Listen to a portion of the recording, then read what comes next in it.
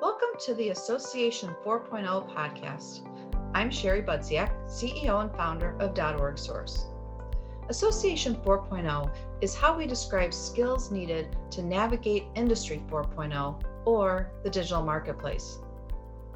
A robust virtual program is one of those game changers. In this presentation, Sharon Rice, Managing Director of Business Strategy for .org Source, outlines how to create an education strategy that will keep your members coming back for more. Hi everyone, my name is Sharon Rice and I'm the Managing Director for Business Strategy at .org Source. Today I'm going to talk to you about how you can create an education strategy that will keep your members coming back. We're going to start by examining the trends in professional education, and these are trends that have been occurring over the course of a number of years. And then we're going to also look at how the pandemic has accelerated these trends.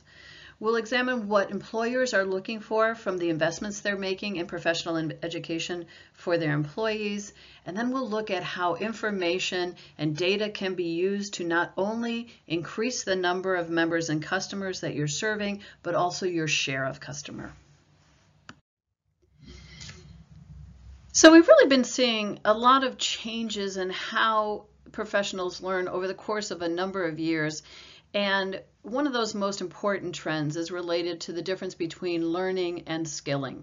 In a 2019 study that Harvard Business School did, it really took a look at what the motivation is for making this transition. And if you think about standard association programs, they're heavily learning based, which means that there's a transfer of knowledge. The thing that we're measuring is the retention of that knowledge, not necessarily the application. When we talk about skilling, certainly we're talking about the transfer of knowledge, but we're also looking at how that new knowledge is going to impact how somebody behaves or how they perform the work that they're doing. So the difference then between learning and skilling is the outcome of skilling is a change in behavior. We're now able to do things that we weren't able to do before.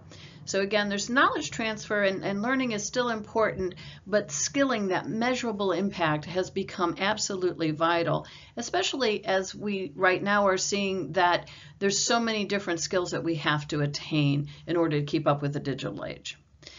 There's also a transition between standard and customized. So typically what we do is we develop a program, an education program, that's going to meet the broadest based needs, right? So we think about certification prep programs again. We're getting people ready to take the certification exam. The certification exam is based on standards, and it's not really tuned to individual performance. It's really more broad-based. And again, there's a role for that. It's still really important. But what's happening in professional education is that we're starting to work on focusing on the individual, where the individual is, where their knowledge gaps are, and how do we then meet those knowledge gaps. And our ability to do this, to really develop custom education or work with or partner with our members and our customers so that they can get what they're looking for, has a real strong basis in digital technology and data and our ability to understand them, to assess them, and then point them in the right direction so that they can fill gaps that they have. Certainly for a number of years, we've been looking at and wondering when we were going to hit the tipping point between in-person and online education. And I think one of the things that's been so difficult, and maybe why we've been a little bit slow, a lot of associations, by the way, a little bit slow in making that transition and delivery to online, is that they were so successful in person. And I would say right up to the pandemic, there were so many associations that really counted on in-person delivery to drive their education programs. Others have made that transition to online for sure, and to me, I feel like it's maybe a 50-50 proposition, but certainly the pandemic made it a necessity to start gearing up online delivery as quickly as possible for those associations that aren't doing it already. Another trend we were seeing is the move from structured to informal education. So when I talk about structured education, what I'm really talking about here are 3-hour programs, full-day programs. We are moving through a table of contents in education. The employee has to take time away from their job to be able to participate in these programs. They may be in person, they may be online. the trend we're seeing is to the more informal learning. And informal learning takes place in a whole lot of different contexts, right? It can be sitting next to somebody that's showing you how to do a job or to give you that information you need to be able to do your job. It's searching online for information. It's reading articles and books. It's self-motivated, and it's very acute. It's just in time. I need new information. I need a new skill, and I'm going to be self-directed in going out and getting that. That's what we're talking about as more informal learning, as opposed to just taking classes. Similar to that is the difference between scheduled and spontaneous learning. So scheduled learning is certainly when we take a class or we go to a conference, and these are still, pre-pandemic especially, popular options for people. And we'll often hear that people feel good about getting away from the office because they can really concentrate. But the majority of learning and skilling, especially, that are taking place today are happening again on the job when the person has realized they have a gap and a need for information, a need for new knowledge, or a need for a new skill, and they're going out and they're getting that just in time, spontaneously, to fill that gap. And we're also talking about a transition between hours of education to minutes of information gathering and skilling. So this is the micro-learning trend, moving away from delivering content and programs that are 3 hours long, 1 day long, 3 days long, to being able to produce and offer our members micro-learning. And I define micro-learning as content generally that's going to be 5 to 15 minutes, maybe all the way up to an hour long. It's very specific, it's very topical, and the good news is, I think, that it's very easy to develop and deliver. Last year, Harvard Business School did a study that was really impactful in my thinking, and the study was called How the Workforce Learns in 2019. And what was important about this study is it really showed where these shifting trends were coming from and how professionals actually learn today. And so this representation, this dial that you see, is my own representation of the study. And the way we're going to read this is starting with quarterly. We'll go clockwise from the activities that professionals engage in the least to the ones that they engage in the most. So if we look at quarterly, you can see that a very large percentage of the respondents said that they attend conferences, maybe even on a quarterly basis. It's a little bit hard for me to understand, but I think about conferences maybe being more annual, but I'm assuming that this means workshops and seminars as well. And the slice of the pie, by the way, is indicative of how many respondents said that they participate in these activities, so quite a few still go to conferences. Then we see that a number of participants are also indicating that they're going to live courses at work. So this is still a pretty popular option, even though it's somewhat infrequent. And then also a smaller group are doing online courses at work or during the workday. When we move to the monthly activities, you see there's quite a few different kinds of monthly activities, and they're roughly engaging in them at about the same level. So professionals are going to webinars on a monthly basis. That's easy to understand. I think associations are offering a lot of webinars these days. They may be taking online courses on their own outside of the workplace. They're seeking feedback from wherever they can get it. It may be from fellow employees. It may be from their bosses. They will take online courses at a slightly lower rate through their employers. So that's essentially probably on the job as well. But look at networking. Networking is still really important to professional development, as is mentoring. So moving into weekly then, the kinds of things that the professionals are doing on a weekly basis, well, they're reading a lot of books. So books, whether they're reading them online or they're buying hard copy books, still really important to self-directed learning. But now we're seeing some of the impact of the digital age on education. So we're going to videos, and presumably here we're talking about YouTube videos. So this is that micro-learning content. It's not online programs, but more kind of spontaneous searching for content on YouTube or other video sources. They're listening to podcasts, and so podcasts are increasing in popularity right now. They're using social networks and, to a much lesser extent, mobile apps. And then finally, on a daily basis, professionals are engaged in a lot of search activities. So Google Chrome becomes maybe that primary way that they're accessing content, or Internet Explorer, Bing, whatever they're using. And they're searching for and getting content as they need it just in time, and reading a lot of articles online. Now notice what you don't see in this dial are certification programs, the mainstay of so many associations' education strategy. Well, the reason you don't see certifications is twofold. Number one is that professionals don't engage in certification on a regular basis. Now, maintenance, yes, and that's included in the activities around the dial, but they don't go after certification after certification after certification program, right? It's rather limited. And if they do, they probably are only doing it on an infrequent basis. You wouldn't even seek certification on an annual basis, so it's not included. But the other thing that was really interesting about the Harvard Business School study is it's showing that very few professionals actually engage in certification activities. So it's less than 20% of the professionals that were responding to the study said they engaged in certification-based or driven activities. And so this is something that's really important. I want to stop and think about this a little bit with you. If the mainstay of your education program is certification, and certainly certification has been a durable product line for most associations, and you may be, during the pandemic, see more people engaging in certification. You may not be. I'm sure that some associations are struggling with certification. I know a lot are doing well still. We tend to see professionals come to certification programs in difficult economic times because they're trying to shore up their career, and holding that credential, their certification is important. But what we're seeing with the millennials as the largest generation now in the workforce is that standard certification programs are not as important.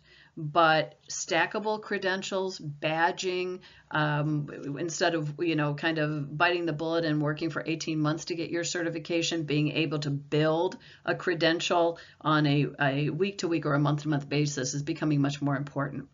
So if you've been super successful with your certification programs, more power to you. But if you're not looking at how even the workforce is responding or will respond in the future to certification, then you may be caught up short. And this is something you really have to consider. So the bottom line here is that an education portfolio needs to be diverse. And we need to look at and recognize how professionals are learning today, and how do we check these different boxes to make sure that our members and our customers are coming to us on a frequent, not an infrequent basis. If employer training or corporate training is an important mainstay of your education strategy or your portfolio, then it's really important for you to understand what employers are looking for from these investments that they're making. What is the return for them on the investment in professional education? PwC does an annual study. It's on number 23. I think that the data was actually collected in 2019, but it was released in 2020.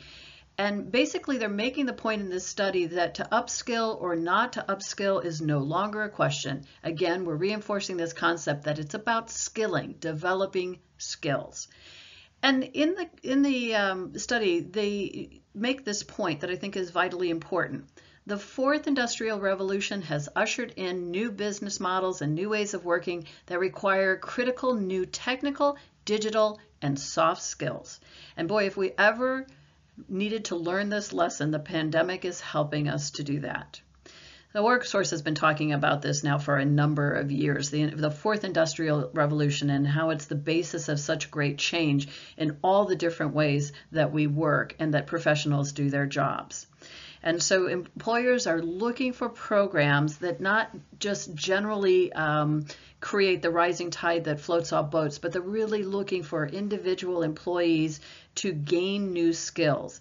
It's not really an option because of the seismic nature of the change just to hire in new people with these skills. The workforce isn't prepared. We don't have the supply that we can bring in. So one of the most important things that professional and trade associations can do is identify what the new skills are, what are these trends, what are the new skills, and how do they develop programs, micro-learning programs primarily, that are going to help address skill development. Now, fundamental to this is also assessment. So every employee, again, is not going to need the same information. Employees have different skills, different competencies.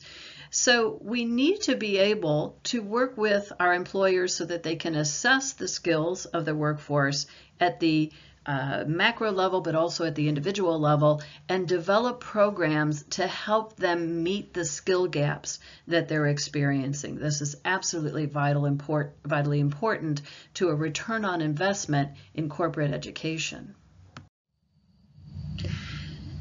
So as I stop to consider the impact of the pandemic on the trends that we've been seeing, the conclusion that I've drawn is that the pandemic has accelerated, not changed the trends. And if you think about it, all of a sudden, we were not able to offer in-person education, face-to-face conferences. We had to shift pretty quickly to a new model. And I know that especially fall season being conference season, many of you are probably right in the middle or have just experienced your first online virtual conference. We had been looking at virtual conferences for a number of years because we were aware of the fact that we weren't pulling as many professionals to conferences often, that their travel requirements or of their job in general made them not as anxious to go to in-person conferences. And a number of associations that I've worked with were already starting to have virtual components to their conferences, but very few had to do a full virtual conference. So very quickly, we had to gain those skills. However, these were not things that were new, and I think that one of the graces of our situation as we go through the pandemic is that we already had a supplier community that was working on online and virtual conferences, and so we could connect with them and transition our meetings online. And we will probably never go back to just face-to-face conferences. I think that in the future we'll maintain virtual components to the conference even when we get to a point when we can meet face-to-face again.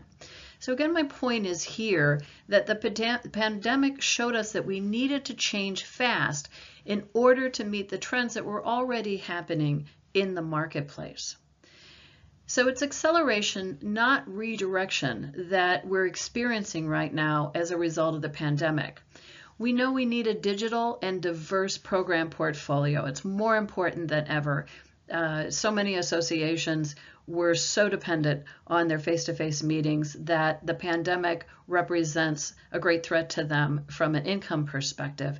And some are able to navigate that change, and some are not. So diversity in that portfolio is more important than ever. And when we go back to the wheel that I showed you a couple of slides ago, the diversity is there. Our professionals are already accessing information and skill building activity in a wide variety of formats. And so we have to incorporate that as well. The other thing that is increasingly important is that personalized consultative approach to skill development. So this has been a digital trend, the impact of digital and data for, I think, a number of years. It's even more important right now. Our for-profit competitors are able to do this to a large extent. We need to know more about our members at the individual level, and that diverse portfolio of products that we're developing will be able to custom develop learning journeys for them and skill development journeys for them. So we need to know more about them, and frankly, we just need to have more programs in order to meet their needs. I've talked today, I feel like, a lot about microlearning because I think it's such an important component of putting an education strategy together today. And what I want you to know is that it's really easy, especially easy compared to how we put traditional education programs together. So the content I'm delivering to you today is an example of microlearning. I put 30 minutes of content together, and it was really quite simple. I just used PowerPoint. In PowerPoint, you have the ability to narrate a deck. You can also use video over PowerPoint. And here's the keystrokes. You go to slideshow, you hit record slideshow, you turn your camera on, and then you hit record. And you're able to create content using both PowerPoint and video to get your message across. Now, putting it together was also fairly easy for me. I mean, I know the content area, so that's helpful, but I spent about an hour and a half putting the slides together, and then about another hour and a half recording it and getting it to an acceptable level for me, and that was really it. Can you imagine engaging your members and other professionals in putting this type of content together? It's not a lot of time out of their day. Of course, you would curate it. You've got to provide direction in terms of what content you need, but actually delivering the content and microlearning content through a YouTube channel or other methods is really not that difficult, and it's something that you really seriously need to consider. If knowledge is power, then what do you need to know to be able to create an education strategy that's going to meet the needs of your customers and your members today and tomorrow? Well, it starts with understanding what skills and competencies they need to have to be able to sustain their careers. So let's use the certification model and kind of compare and contrast to that. When we're putting together a certification program, what we're really trying to discern is what are the standards in knowledge and behavior that a professional needs to do the job today. And we go through a process of a job task analysis, so it's a type of a survey. We hire a psychometrician. They help us put together the content of the exam based on these standards in knowledge and skills. What's different here in terms of putting together a more broad-based competency framework is that we're not going to look at just the standards that exist today in the marketplace, but we're going to look beyond. What we're going to try to do is anticipate the skills that the workforce is going to need en masse and at the individual level to be able to sustain those careers. And doing this work is really standard fare for a lot of associations. It's a perfect type of responsibility for volunteer leaders to come together and to start creating these competencies in an outline or a framework fashion so that we can then develop an assessment based on those standard competencies for individuals to take and to compare their skills and their behavior and their knowledge to what we're saying is the competencies and the skills that the workforce is going to need in the profession. So the first step, again, putting that competency framework together. The second step then, a very important step obviously, is putting an assessment together. And putting an assessment survey, there are a number of associations that are doing this. The first association that I remember doing this was the American Institute of Architects. And they put together, again, a competency framework, and this was way back in the early 2000s. And they would have their members then take the survey so they could compare their skills and their behaviors and their knowledge at that point against these competencies. And they were able then to create a kind of an individual report where the individual professional would say, okay, I need to build my skills in these areas if I want to hold this position, or if I want to get this job, or if I just want to stay relevant in my profession. So turning those competency frameworks into an assessment is absolutely key.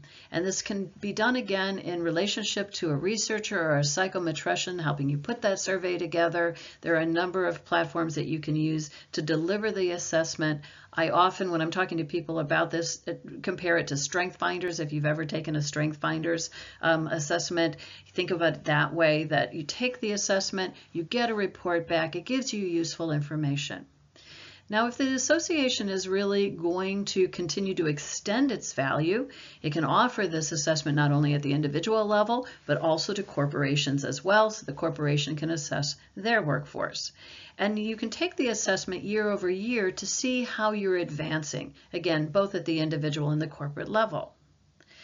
But if your association doesn't have enough programming or content to be able then to help the individual or the corporation to fill these gaps, you're going to be caught up short. So the wonderful thing about doing the assessments is it's giving not only your members and your customers data, but it's giving you data as well. You can pinpoint the areas of need from a development perspective, and you then can create the programs that fill that need. So we come back to this concept of having a very diverse education portfolio as a necessity to meeting member needs in the future. Now, a lot of things are changing for our professionals today. And I mentioned that I think that the pandemic is accelerating, not redirecting, changes that were already taking place or the trends that were already taking place. But I do think it's such a seismic event in our economy and in our work lives that if you haven't already checked in with your professionals and talked to them about what's changing, how do they perceive their world, the professional work and world changing today, you need to do that. And think about it in a more broad-based way if you're going to do a survey. So certainly you want to know just generally how the pandemic is impacting the profession. So is the profession becoming more important? Is it becoming less important? You want to know about what skills they currently have that they're utilizing. You want to know what skills they don't have that they perceive that they need. But because we're all working from home for an extended period of time, because there's a lot of speculation that a good number of us will never go back to an office setting, that will continue to work at home, you need to understand what life is like for your workers as they may be parents of small children and they're working with their children right now to do online education. They have a variety of pressures on them. So the closer you can get to your members and your customers right now and understanding what their life is like, the more possibility you have to tailor your approach to meet their needs, as opposed to, as I said before, just offering the same kind of programming that you've always done. Now, this could relate to more on-demand content, where we are doing live webinars, for example, the timing of those webinars. This is all information that you're going to need to understand to be as responsive as you possibly can be in your programming to members and what they're experiencing today. In general, if I had to summarize the approach that you need to take, it's more about meeting their needs as opposed to dictating their needs. So when we take a one-size-fits-all approach, we're basically asking the customer to conform to us. But what we have to do is have enough diversity and enough variety in program, enough understanding of our members and our customers at an individual level to be able to tailor an approach that works for them. And if we're able to do that, we're going to sustain relationships with these members and customers for years to come. My perception is that the association community is really at a crossroads. Things have been changing for the last decade. These trends that we're seeing didn't come out of nowhere. It's been a process, and it's been an accelerating process all along, and certainly the pandemic has put fuel to that acceleration. And so we're at a point where we really need to do something. I love this quote from Theodore Roosevelt because he acknowledges that we've got choices. In a moment of decision, the best thing you can do is the right thing. The next best thing you can do is the wrong thing, and the worst thing you can do is nothing. We have to choose to do something. We simply can't put it off. The good news is it's not as difficult as it may feel or as overwhelming as it may feel to put together an education strategy if we look at it as a process.